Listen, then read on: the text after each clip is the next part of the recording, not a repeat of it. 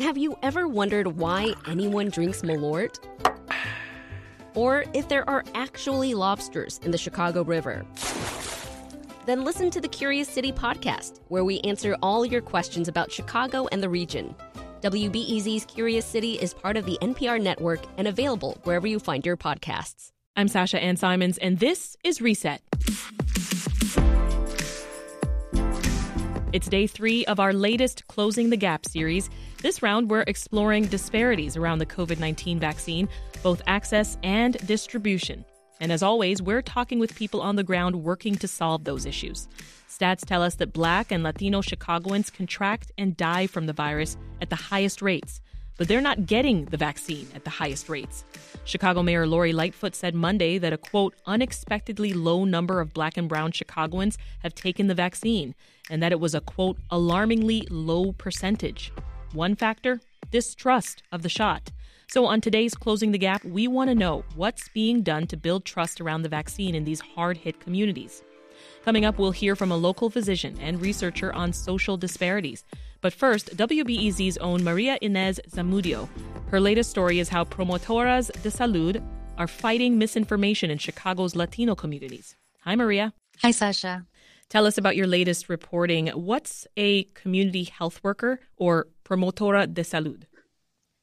Yes, so Promotoras de Salud are essentially a peer-to-peer health education model where a community leader receives training on a specific topic. In this case, for example, is COVID-19, and then they bring that information to their community in a peer-to-peer model where the information is going both ways, right? The person is able to ask questions and follow-ups, and there is the trust from that community member, and there's no barriers between, a medical health professional and the person receiving the information.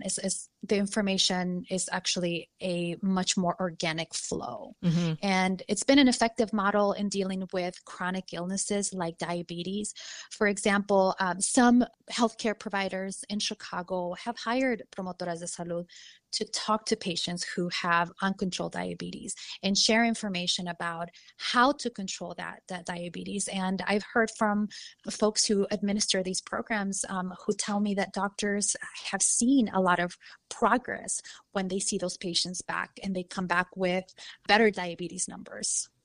Well, Maria, Latinos have the highest infection rates in Chicago. That's a huge concern. Can you help us understand why this community has been so disproportionately impacted by COVID-19? Yes, Sasha, this community has been deeply impacted by the virus. And as you mentioned, Latinos have the highest rate of infection in Chicago.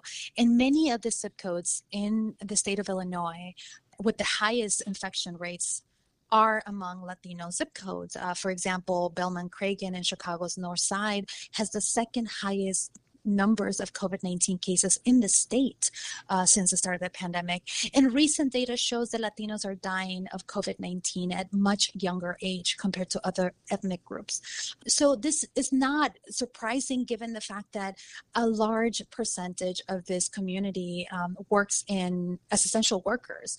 They can't work from home. In fact, national figures tells us that about only 16% of Latinos are able to work from home. And things get worse because these workers, once they get infected, they come back to their homes and they typically live in multi-generational homes. Right. So you see the spread of the virus just continue. So give us the real here. Does the Latino community trust this vaccine? The Latino community is very diverse. So I want to talk about what I've seen both from my reporting and then also from the live event that we hosted at BEZ last week. Great. And that showed that there's a lot of distrust of whether this vaccine is actually safe. And I think that there's a lot of things that need to be taken into consideration when we're looking at those facts, right? So I want to take a step back and highlight that in Chicago, about 23% of the population speaks Spanish. That's a large percentage of the population. And there's very few options for Spanish language media and reliable information. As a result, this population often turns to social media. And there's a lot of misinformation posted on those platforms. There's a lot of conspiracy theories that talk about the safety of the vaccine. And this is why it's been really important for folks like Promotoras de Salud to go out and provide reliable information to that community. We were doing reporting in Belmont Cragen, and these Promotoras de Salud were asking folks about whether they would be getting the vaccine. And this is what we encountered. ¿Usted siente con la confianza de recibir la vacuna de COVID? No. ¿Por qué? No. Margarita asks a woman from Colombia if she's going to get the vaccine.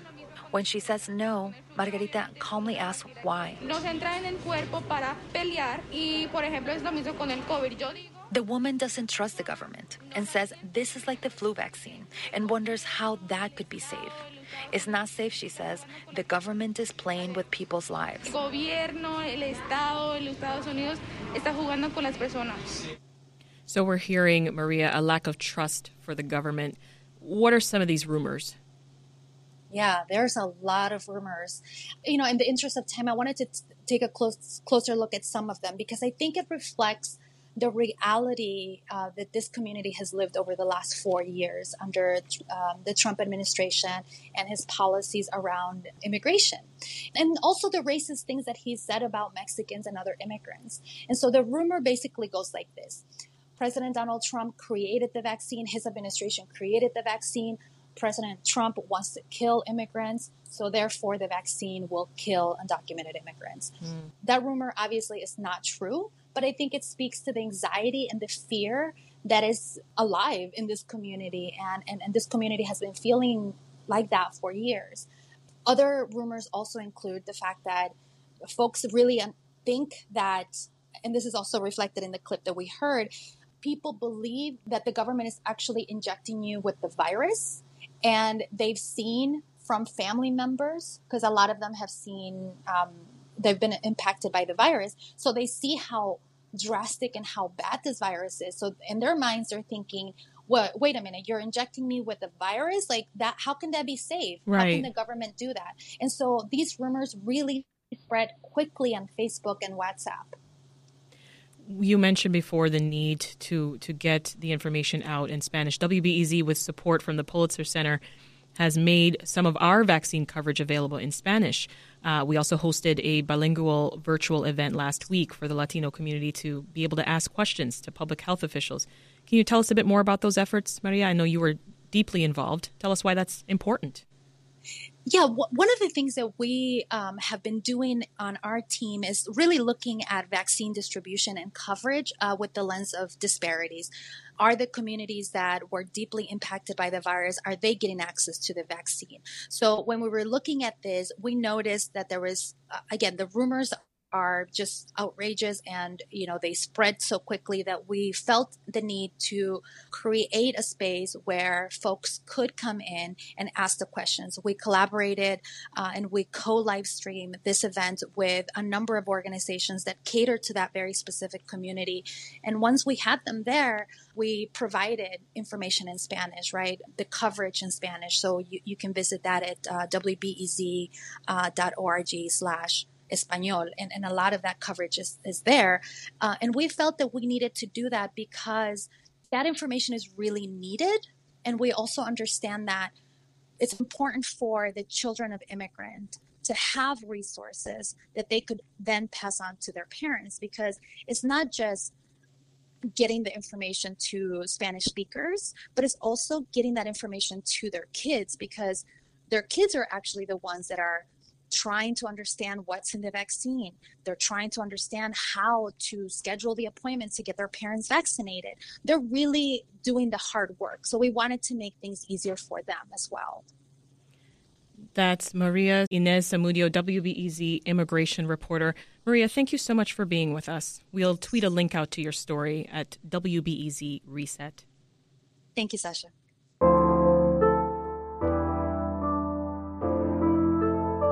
Turning now to our next voice, Dr. Monica Peak. She's a physician and researcher on social disparities from UChicago Medicine on this issue. I started out our conversation with her by asking if she was seeing this distrust from her patients. Yes, I have. And what is, I think, particularly concerning is that we're seeing this amongst hospital employees and healthcare workers. And because this has been the bulk of who's been vaccinated first in phase 1A.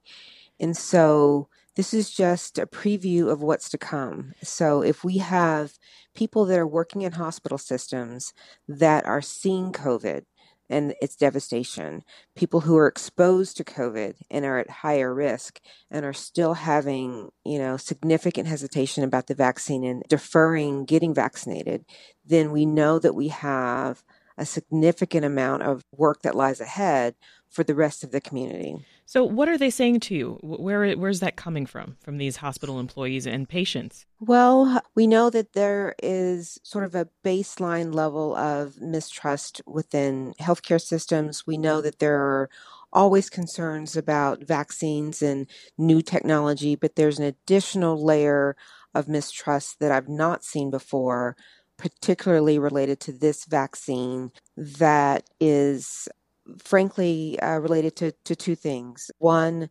the newness of the vaccine, the rapidity with which it came out, and the fact that it was developed under the Trump administration. And so those two things have made it particularly challenging for marginalized communities who have suffered disproportionately under the prior administration and have seen the kinds of authoritarian moves, who've seen the corruption and the things that the former president was willing to do for personal gain with disregard to the public's health. That makes people concerned that perhaps this vaccine may not be something that is safe for the public.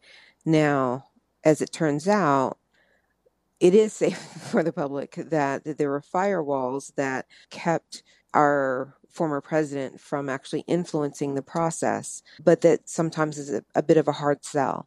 What we have been leaning into is the fact that we know that this vaccine is our best chance for protecting loved ones and for fighting against this pandemic. I myself has been vaccinated. I've gotten both vaccines. And how did it go? Great. I had just a little bit of soreness and then it went away. My mother got vaccinated yesterday and I cried, and so everyone that I hold dear, everyone that I love, I have been actively, advocating for them to get vaccinated. This is how we are going to end the pandemic. And particularly for people who are Black and brown and have been disproportionately affected by this pandemic, we need to get behind this vaccine. This is our best tool to protect us. And so it's understandable, but unfortunate that our best chance for hope is one that a lot of people in the community are afraid of. Yeah. But we have to, sort of walk through that fear and get to the other side. Well, I want to tap into something you said. You talked about your mother also getting the vaccine and it bringing you to tears. Mm-hmm.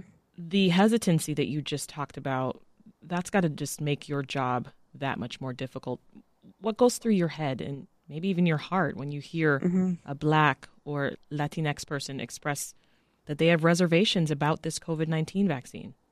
What goes through my head is the additional risk that they're unnecessarily taking. There's a pastor who said you can either get the vaccine or you can get COVID.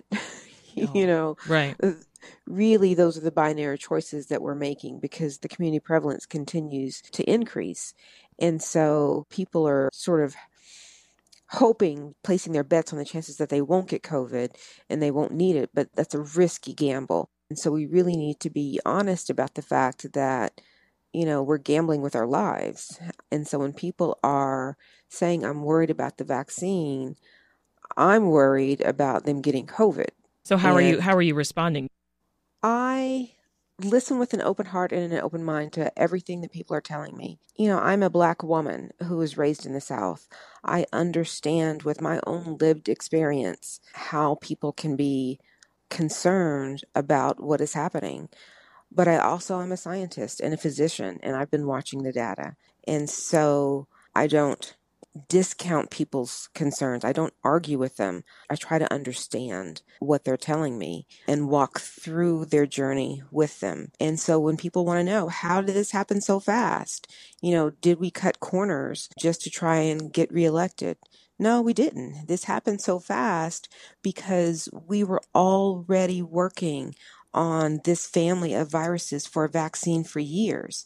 And so when this strain of coronavirus, came along, the coronavirus is not new to us. That's why we call it the novel coronavirus. Then we were able to, move ahead very quickly. If this had been a virus that we had never seen, we wouldn't have been able to have a vaccine with, less than a year.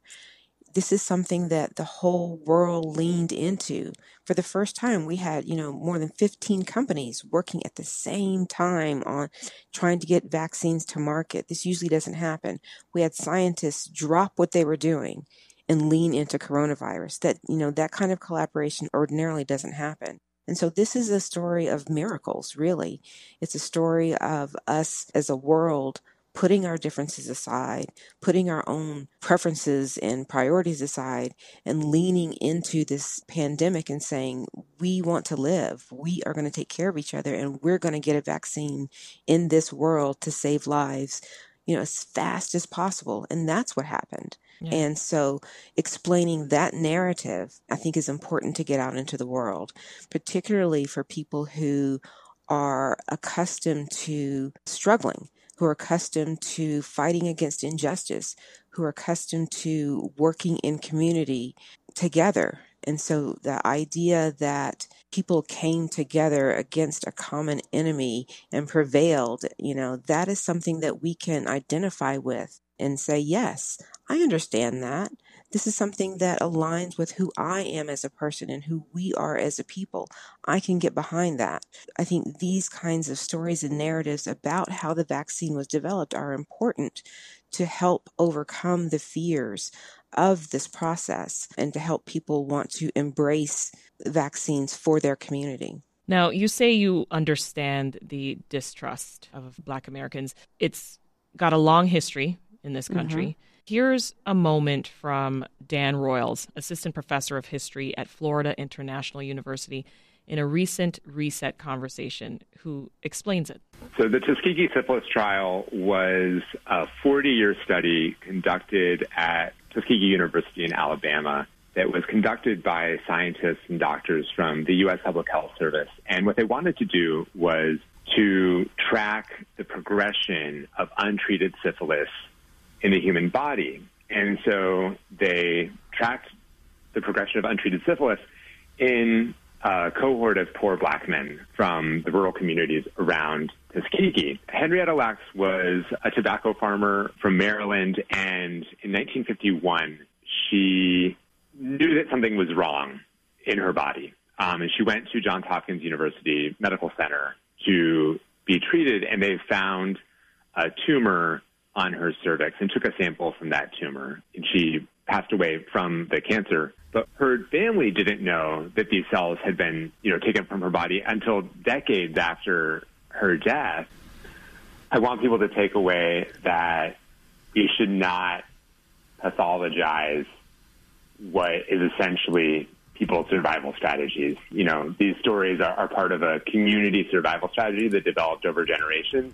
And we should approach that with an attitude of understanding and not condemnation or pathologization.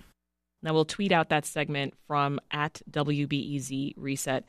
Dr. Peak, what effect have those examples had on Black Americans' mindsets? And what about smaller indignities that they endure? Yes, all of this is part of our lived experience, our individual lived experience and our shared lived experience, where our lives are devalued within this country, and that impacts the daily decisions that we make, our calculated decisions that we make about, what it ultimately is going to be best and safest for us.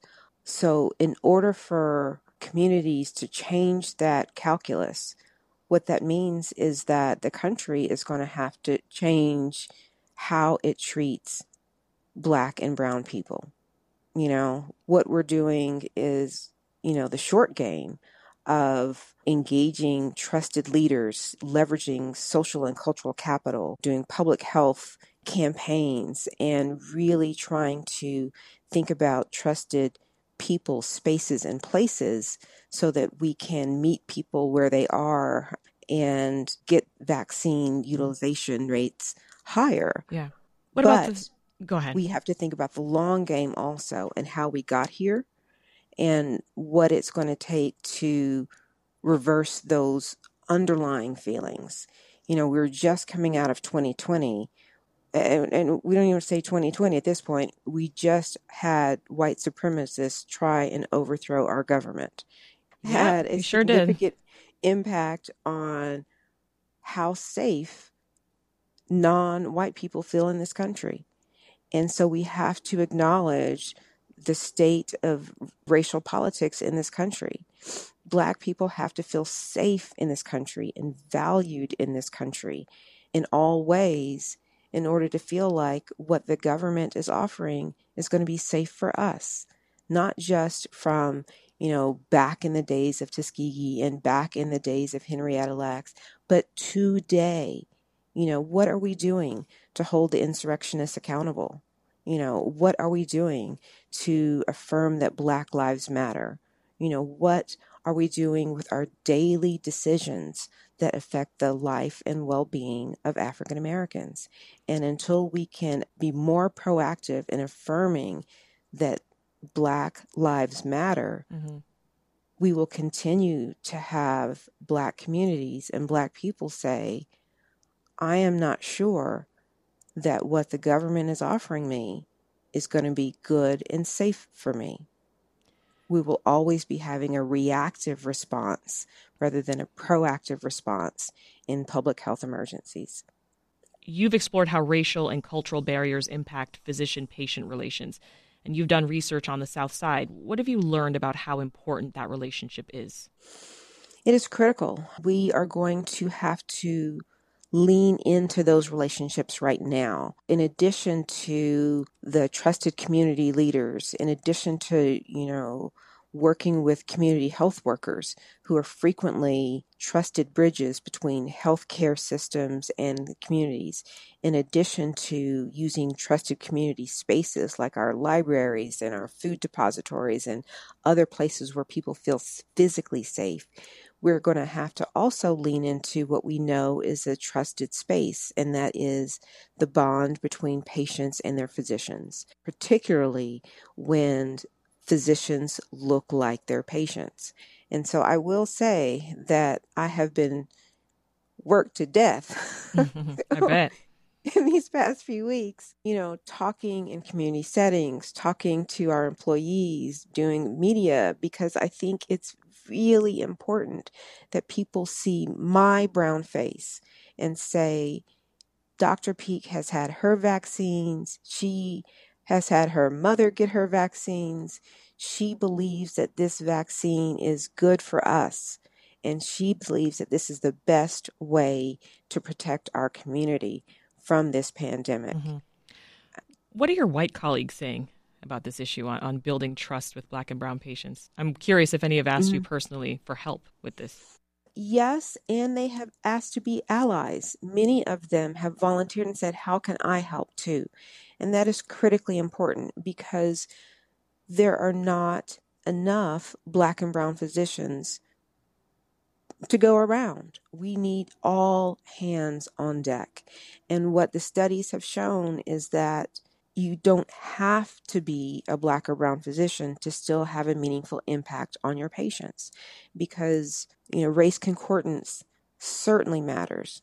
You know, it has a larger impact, but the continuity of the relationship, the trust that's been built over time in physician relationships still matters. And so every physician, regardless of race, has a role to play in promoting vaccinations amongst their patients of color. And so we have, you know, space at the table for everyone to make recommendations and to hear patients' lived experience with injustice. Everyone can listen. Everyone can, you know, advocate for vaccines. This is not only the work of marginalized physicians, it's the work of everyone. Well, is there anything else on your mind, Doctor, in regards to bolstering trust around the vaccine or the vaccination in communities of color? I would say that we have to also think not just about the individual trust, because certainly an individual is not going to take the vaccine if they don't trust it. But we have to also think about the systems in which we're delivering the vaccine and think about how we can do so in a way that maximizes the trust. And so as we are making our plans for vaccine implementation, that we're thinking about, again, the people, the spaces, and the places where the vaccines are being delivered, how they're being delivered, the approaches in which they're being delivered that makes them ideally situated for people to want to get vaccinated. Are we greeting people, with respect and open arms, or, virtually open arms? Or does it feel like very transactional, disrespectful experience that someone might have when they're going to get their driver's license renewed? And no shade given to the DMV workers. This has got to be something that we are very intentional about, really reaching out with love in our heart, in our minds, leveraging the best of who we can be, our best and our brightest personnel, our safest and most beloved spaces, and all of our best allies in this effort, so that when people make the decision to get a vaccine, once they feel like they have come to the other side and have made that choice, that their experience is one that reaffirms that choice, because this is a two-step process. They have to get, right now, the vaccines that are on the market are two. And so we cannot, fall down, halfway through, that someone gets one vaccine, has a horrible experience, and then doesn't come back for the second one. So we have to also think about what are the systems that are in place to deliver the vaccines in a way that encourages people to meet them where they are and to make sure that they come back. That's Dr. Monica Peek, Associate Professor of Medicine at UChicago Medicine. Dr. Peek, thank you so much for your great work and for taking the time to talk with us today. And that's today's Reset. Watch this feed because our series Closing the Gap continues throughout the week. Tomorrow, we'll take a look at how your access to the vaccine could be affected by where you live. For experts, one area of concern is reaching rural communities. I'm Sasha Ann Simons. Thanks for listening, and we'll meet again tomorrow.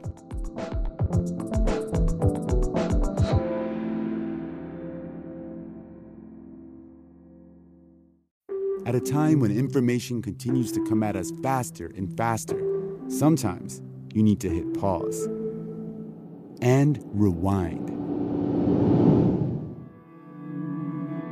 NPR's Throughline takes you back in time to the source of the news stories filling your feed. Find NPR's Throughline wherever you get your podcasts.